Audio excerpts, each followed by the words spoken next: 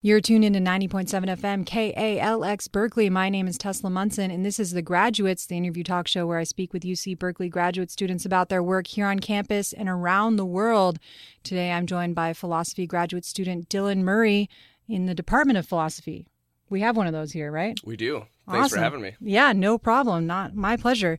As I was just mentioning, I mostly do science episodes, so this is going to be a new one for me. But you say you're not just philosophy, you have some elements of science in there.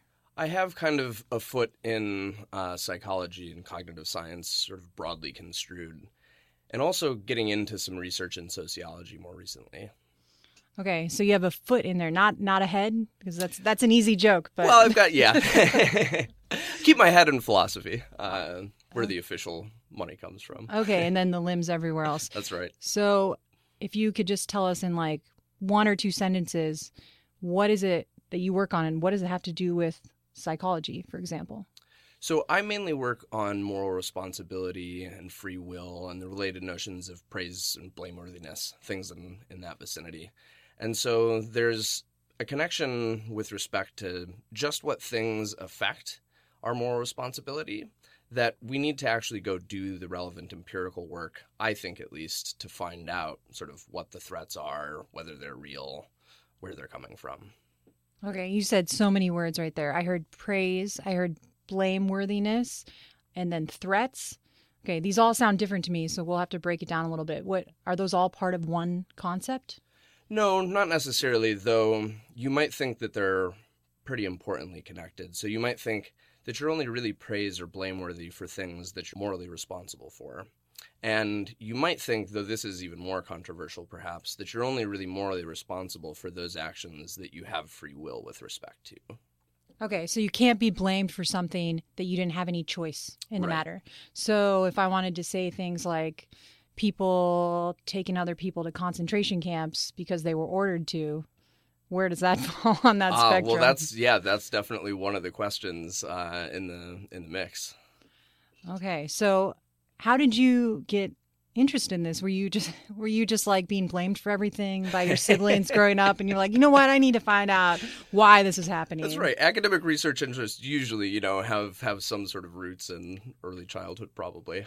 No, in my case, I, as an undergrad, didn't really have much of an idea going in what I wanted to study. Gravitated toward history and then political science early on. And then a combination of things sort of happened. Roughly going into my junior year, I sort of realized that it wasn't so much the political science aspects of political science that I was more interested in than political theory, which already basically is political philosophy in a way.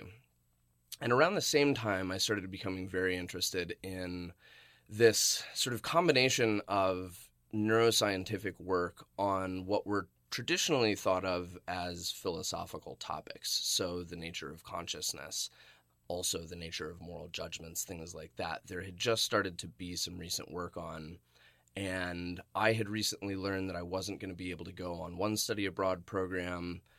Realized that one of the study abroad programs I still could go on was the Budapest semester in cognitive science, which was basically a crash course in that entire field in all of its sub areas.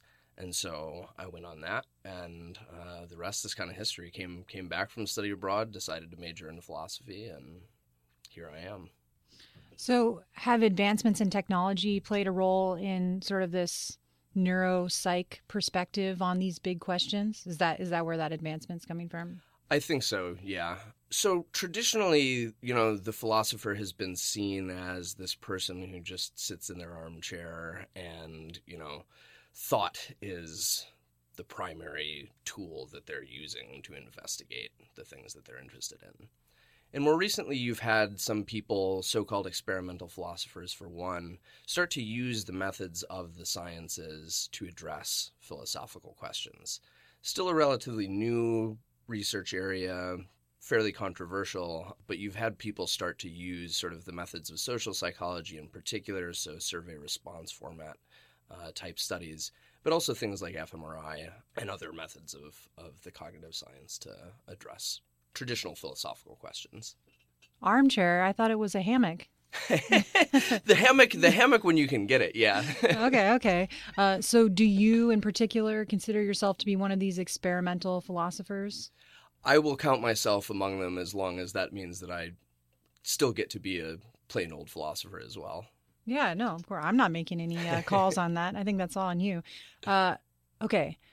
And remind us I don't think we've mentioned, where did you get your undergraduate degree? At Kalamazoo College, a liberal arts place in West Michigan. Okay, I was going to say, that was my next question. It's the word we've all heard of, Kalamazoo, right? That's right, yeah. Okay, Michigan. Awesome. And then what brought you out here to Berkeley? It was kind of the best place that I got into, and the one that seemed like it would be the best to spend, upwards of 7 years at. So it's not just like the fact that we have great weather for hammocks and... That helps. The weather certainly helps, though it was mostly quality of the program. No, I believe you. Of course. So, okay, experimental philosophy. What are some of the methods that you use in particular? So a decent amount of the work that I've done presents people with, and of course, depending on the condition that the subject is randomly assigned to, the vignette will be different, but often we'll give them some short story about, say, a particular person or a set of people, and we'll describe some, sequence of events that occurs within that vignette.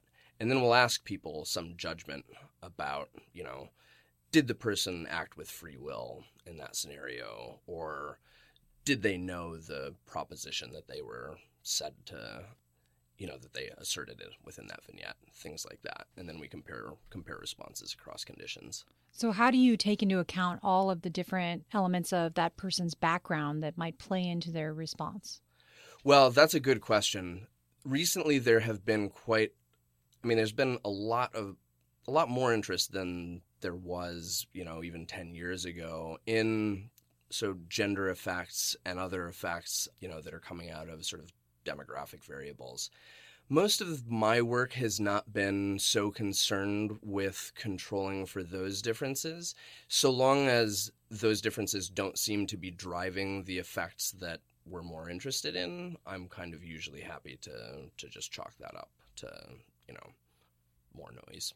Okay, but to play devil's advocate, I was just reading an article on North Korea this morning. So, clearly cultural differences must play a role, because I don't think that those North Koreans are going to say the same things about free will as us Americans, for example. Well, that's interesting. And certainly for some target phenomena, there are important cultural and gender and all sorts of other differences. One of the most interesting studies that's come out of the free will literature recently, though, is it seems as though there's not too much cultural variability in people's conception of free will. I mean, further work, of course, remains to be done, but the initial work on that looks like it's relatively universal in the grand scheme of things. So what do we mean by free will here, then?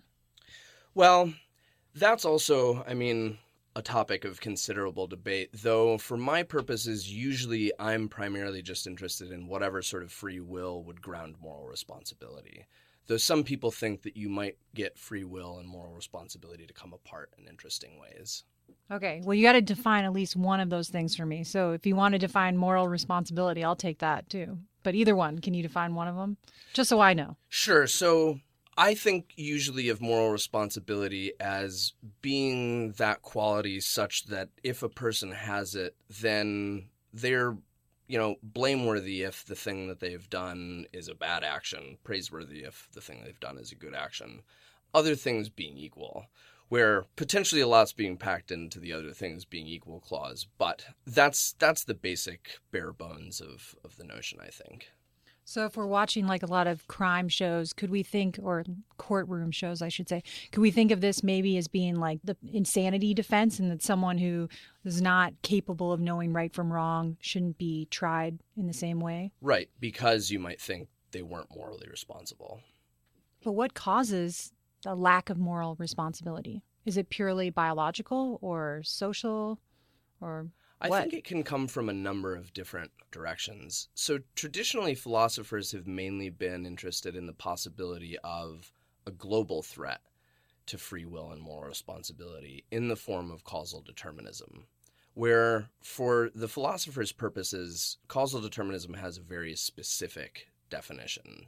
Universe is deterministic if necessarily given the past and the laws of nature within that universe, everything that happens in that universe had to happen, so long as the past and the laws remained the same. So you could imagine sort of rolling back a universe to its initial conditions, and as long as you have the same initial conditions and the same laws of nature, every single time you play forward a deterministic universe, exactly the same things will happen. In an indeterministic universe, in contrast, different things might happen. But for my purposes, I actually think that determinism is not sort of the interesting threat to be focused on. And I've started to try to move into discussing some other ones.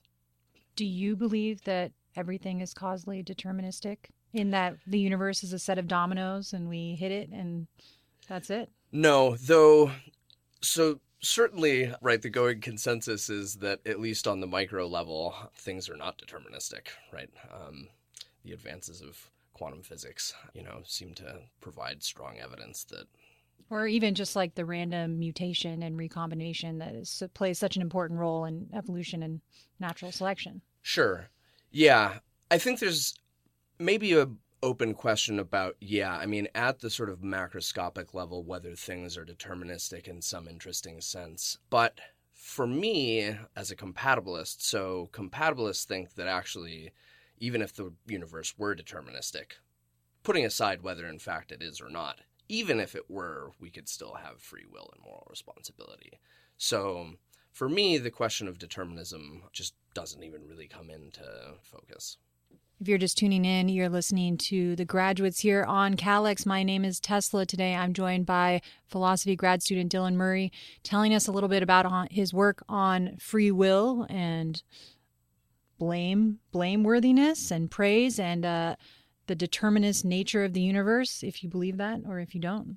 Lack thereof. Yeah, or lack thereof. I'm sure that one is up for debate and will not be resolved anytime soon. No, presumably not. So, okay, but you were just saying that determinism aside, even if everything's determined already, there's still a place for free will. So can you explain that concept a little more? The concept of free will? Or the concept of free will in a determinist universe. So compatibilist philosophers have different accounts of what free will ends up amounting to, such that it would be possible to have it even in a deterministic universe. And then, we get different philosophers saying different things, but some type of control over your actions that you might lack in other cases. So you might think that reflexive actions that you don't have the same sort of control over as those that you deliberate and then decide to perform. Perhaps those are not actions that are freely willed or that you would be, say, morally culpable for if they resulted in some sort of harm to someone. Yeah, I think that's the basic approach that I would want to take toward understanding what free will is. So is this the basis of your dissertation, this free will and praise and blame scenario? Yep. So can you just walk us through like a typical day? How in science, you do a ton of reading, you form a hypothesis, you test the hypothesis, and then you sort of present your results. So what does that look like in philosophy? Well, so there's certainly nothing so not cut and dry, of course, but straightforward as the philosophical method, perhaps. But it works much the same way. I mean, you have some initial idea, typically, and then you try to think further through that idea. Often it's mistaken in some, too often perhaps uninteresting way. If it's interestingly wrong, though, then you can start to pursue why it was wrong and perhaps come up with better hypotheses to then continue to test in your head, as it were. Though, in my case and in other experimental philosophers' case, perhaps we can sometimes test them with actual data or against the scientific corpus that already exists. So does this mean you have to read every piece of literature that's ever been written on the topic in order to make intellectual advances? Well, there are, of course, different schools of thought and in different fields about that. I try to do as much of, the background as I can. And Given the state of contemporary philosophy, there are certainly those who think that it should have a much more historical focus and those that think it should have a less historical focus. I'm probably somewhere in between for my purposes. I don't want to be ignorant about potentially relevant things that have been said, but at the same time, of course, there have been thousands of years of written philosophy at this point, and no one can read all of them. So there's that trade-off between sort of doing the responsible spade work as to what's already been done while still trying to accomplish your own work. Do you typically go back thousands of years in your literature reviews, or is there a certain decade or century that is most applicable to your work? Most of my work is fairly contemporarily driven, though everyone sort of has their favorites within the history of philosophy.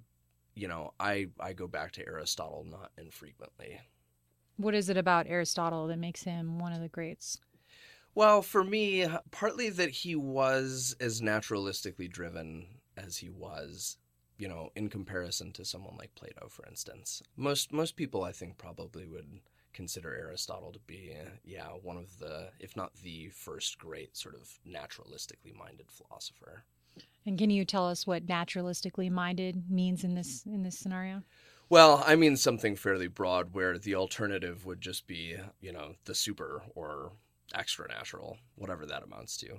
So then with Aristotle, you just mean that he was using the natural world as inspiration for some of his philosophical questions? Yeah, and part of that is that he didn't treat, because there just wasn't a separation in fields at the time, he didn't really treat philosophy as being discontinuous with what we now think of as the natural sciences. Whereas other philosophers, especially later philosophers, do see a sharp distinction between philosophy and the rest of academia, as it were. Where do you fall on that line of thinking? I'm very, very much in the naturalistic camp. So you definitely think that there should be some overlap in philosophy and other disciplines, and obviously in the methods that are used, and in discourse and all that stuff? I think we could use even more of it than we currently have, yeah. Yeah, so what would be the fields you would want to mingle with? Well, so I spend a decent portion of time among psychologists and cognitive scientists and neuroscientists, though I do wonder that philosophy has this, I think, interesting potential to sort of bridge much of the sciences and the humanities, a sort of unique role, in fact, just because of where it's sort of placed within the academic disciplines. I think, for my money, to say a lot of what we probably should be saying to the rest of the humanities, we also need, as philosophers, to become a bit more ready to lean on sociology and what are typically seen as the softer sciences than has been terribly popular.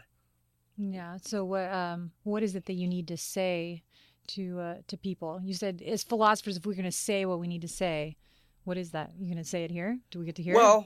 I can say part of it, though, the abstract version. I think part of the thought is just that we could be a bit more relevant to the rest of academia than we are or have traditionally been for, say, the past 100 or so years.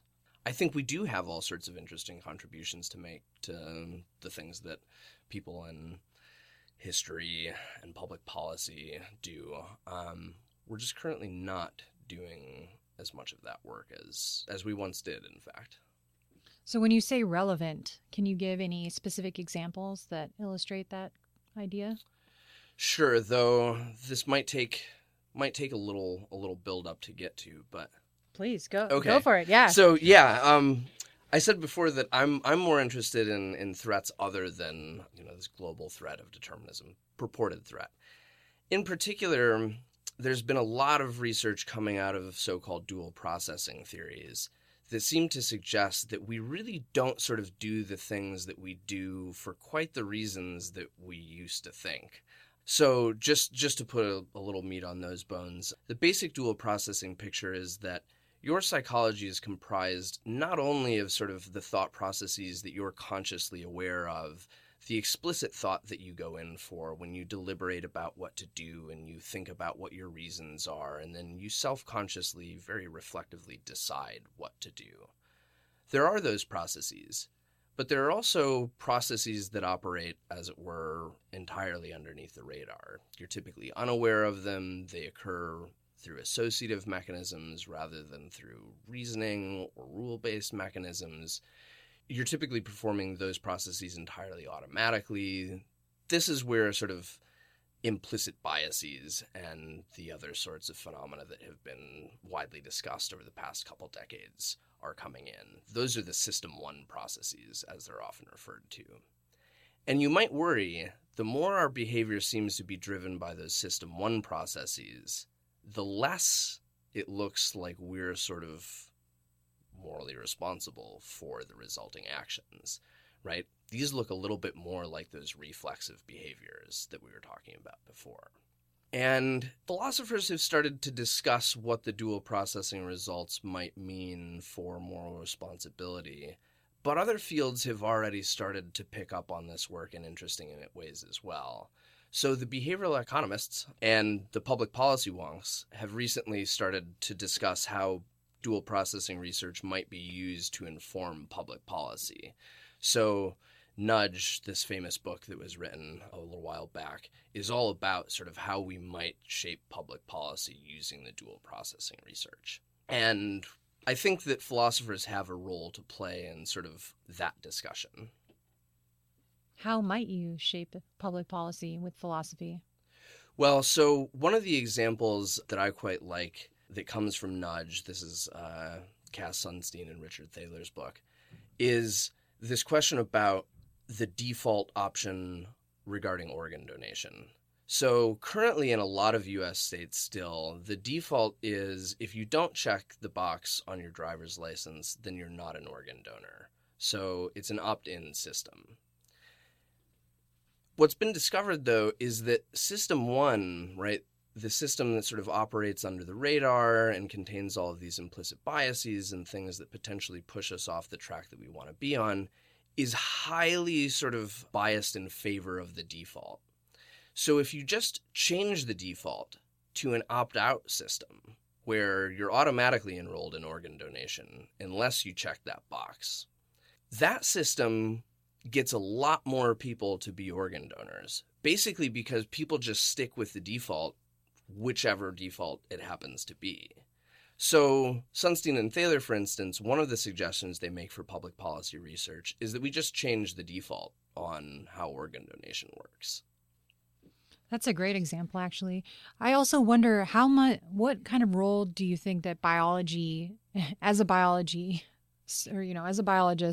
and as an evolutionary biologist in particular, what kind of role do you think that biology and evolution play into this? I mean, you could think of, for example, this is an example I use with my students in human reproduction, that, there's not really that much evidence for a biological imperative to be monogamous, for example, in primates. Only about 15% of primates are monogamous. But yet, if you ask a lot of people, they would say that there is a moral imperative to be monogamous in some situations. So there's this disjunct between our evolution and, what we agree upon socially. So how do you think that plays into some of these questions?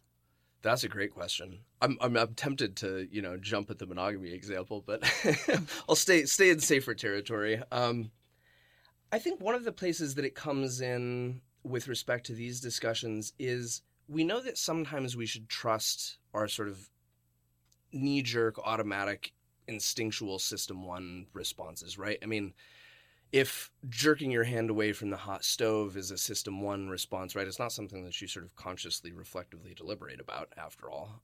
Sometimes we should trust them, but other times we shouldn't, as in the case of, implicit racist and sexist and other biases. And one of the big questions is, of course, when we should trust them and when we shouldn't. And I think the evolutionary considerations come in part to suggest where that line is drawn. So you might expect things that we were sort of, right, evolved System 1 responses, perhaps those are more trustworthy.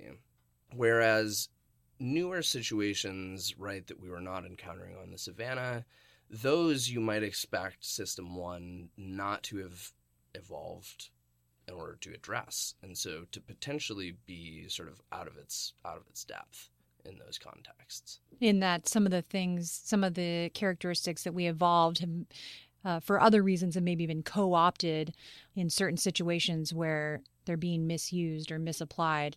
Yeah, exactly. Very interesting. So do you have any like punchlines of your dissertation you want to tell us, or not yet, keeping it secret? Yeah, I gotta sell the book somehow. Are you writing one? Well, I mean, that's sort of the game with a philosophy dissertation, or at least the more traditional approach.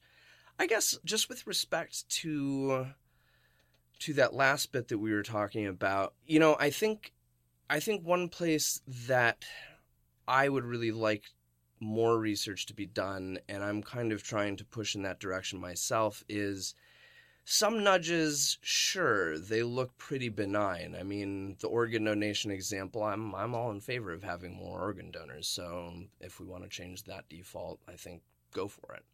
But of course, there are plenty who worry about nudges becoming sort of outright pushes or sort of manipulative influences, or at least paternalistic influences as enacted by government in their own right.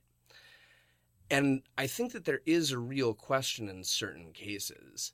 So very recently, people have suggested that Section 8 and other public housing assistance voucher programs should start to use some of the dual processing research, and we should start using nudges for that type of public policy making. And one of the suggestions that's actually been made is that the default get changed on where people can use housing vouchers. So one of the traditional problems has been even those who receive vouchers end up moving into very similarly disadvantaged areas rather than using the vouchers to move to other neighborhoods. But I think especially in thinking about how those influences on sort of people's System 1, right, by changing that default really operate, are pretty important in thinking through the sort of normative question about whether we should be doing that type of thing or not, right? I mean, you can kind of see like changing the default about organ donation is one thing, but changing the default in a way that's potentially going to affect somebody's life insofar as where they live and who their neighbors are and what their life prospects are, that's a very different beast that I think actually the philosopher is sort of well placed to have something to say about. And so as we wrap up here, because we're actually out of time, is there anything that you as a philosopher or a philosophy graduate student really want the audience to know, something that maybe they don't hear all the time, but that you are uniquely poised to say as someone with expertise in this field? Ooh. That's a tough one. This is sort of the soapbox moment, last word soapbox moment where, you say what you want to say. Well, self-interestedly, more people should take philosophy classes. Yeah, why is that? That's straightforward, right? Well, I mean, that's how I get paid. Yeah, but I'm sure you could think of some beneficial reasons for themselves as well. There are actually a growing number of pieces of evidence suggesting that employers actually really do want philosophy undergrads, right? I mean, it just is true for most jobs that they don't care what you've actually learned already. They're going to teach you what you need to do for that job on the job. They do want people who are just better at, they've learned how to learn is the important thing. And I think philosophy does, with respect to the critical thinking components and everything, potentially a better job at that than other majors do. And so if you had to sell philosophy to the public, what would you say? Why should the public be interested in this interview or in anything having to do with philosophy? Well, I think, aside from the sort of intrinsic merits of just how interesting all of the topics that we discuss are, I do think that we're coming into a certain time where we once again have more contact with the sciences, hopefully an increasing amount of that contact. And we do have our inroads into the humanities as well. And I don't know. I mean, speculation in a way, but I think it's possible that we could start to provide much more of a bridge between, what are typically seen of as those two kind of separate cultures on campuses across the country into much more contact than they have been. Yeah, and you can read some Aristotle, huh? Were you... In a hammock. In a hammock, I know, right? Can you remind me, when T.H. White wrote about The Sword and the Stone, that has a lot of philosophical elements. Can you remind me do you remember which philosopher he was? I thought it was Aristotle that he was sort of drawing on because there's so many naturalistic comparisons. I don't know, actually. I don't know if you've read that or not, but... I've never read it. I highly recommend it. It's really interesting. See the movie. Yeah. But what's the full title called? Oh my gosh. The Once and Future King. That's right. Yeah. And really interesting intersection between philosophy and natural processes and biology. So I definitely recommend that. But I think it might be Aristotle just because of what you said. That wouldn't surprise me. Yeah. Yeah. Okay. But I speak too much. We're out of time here. Do you have any last words for the audience, Dylan? I don't think so. Just already had my parting shot, made my plug for the major and take some philosophy classes and think about some things and hang out in a hammock if you have the time, right? If you can get away with it, yeah. Awesome. Well, you've been listening to The Graduates here on KALX Berkeley. My name is Tesla Munson. Today I've been joined by philosophy graduate student Dylan Murray in the Department of Philosophy here on Berkeley campus. He's been telling us all about his work on free will and praise and blame and moral responsibility, right? Anything else that I missed? Nope. Those are all the big keywords. That's about it, yeah. Yeah, and it's been a pleasure to have you here on the show today. My pleasure as well. Thank you very much. And The Graduates will be back in 2 weeks with another episode. Until then, stay tuned. You're listening to KALX Berkeley.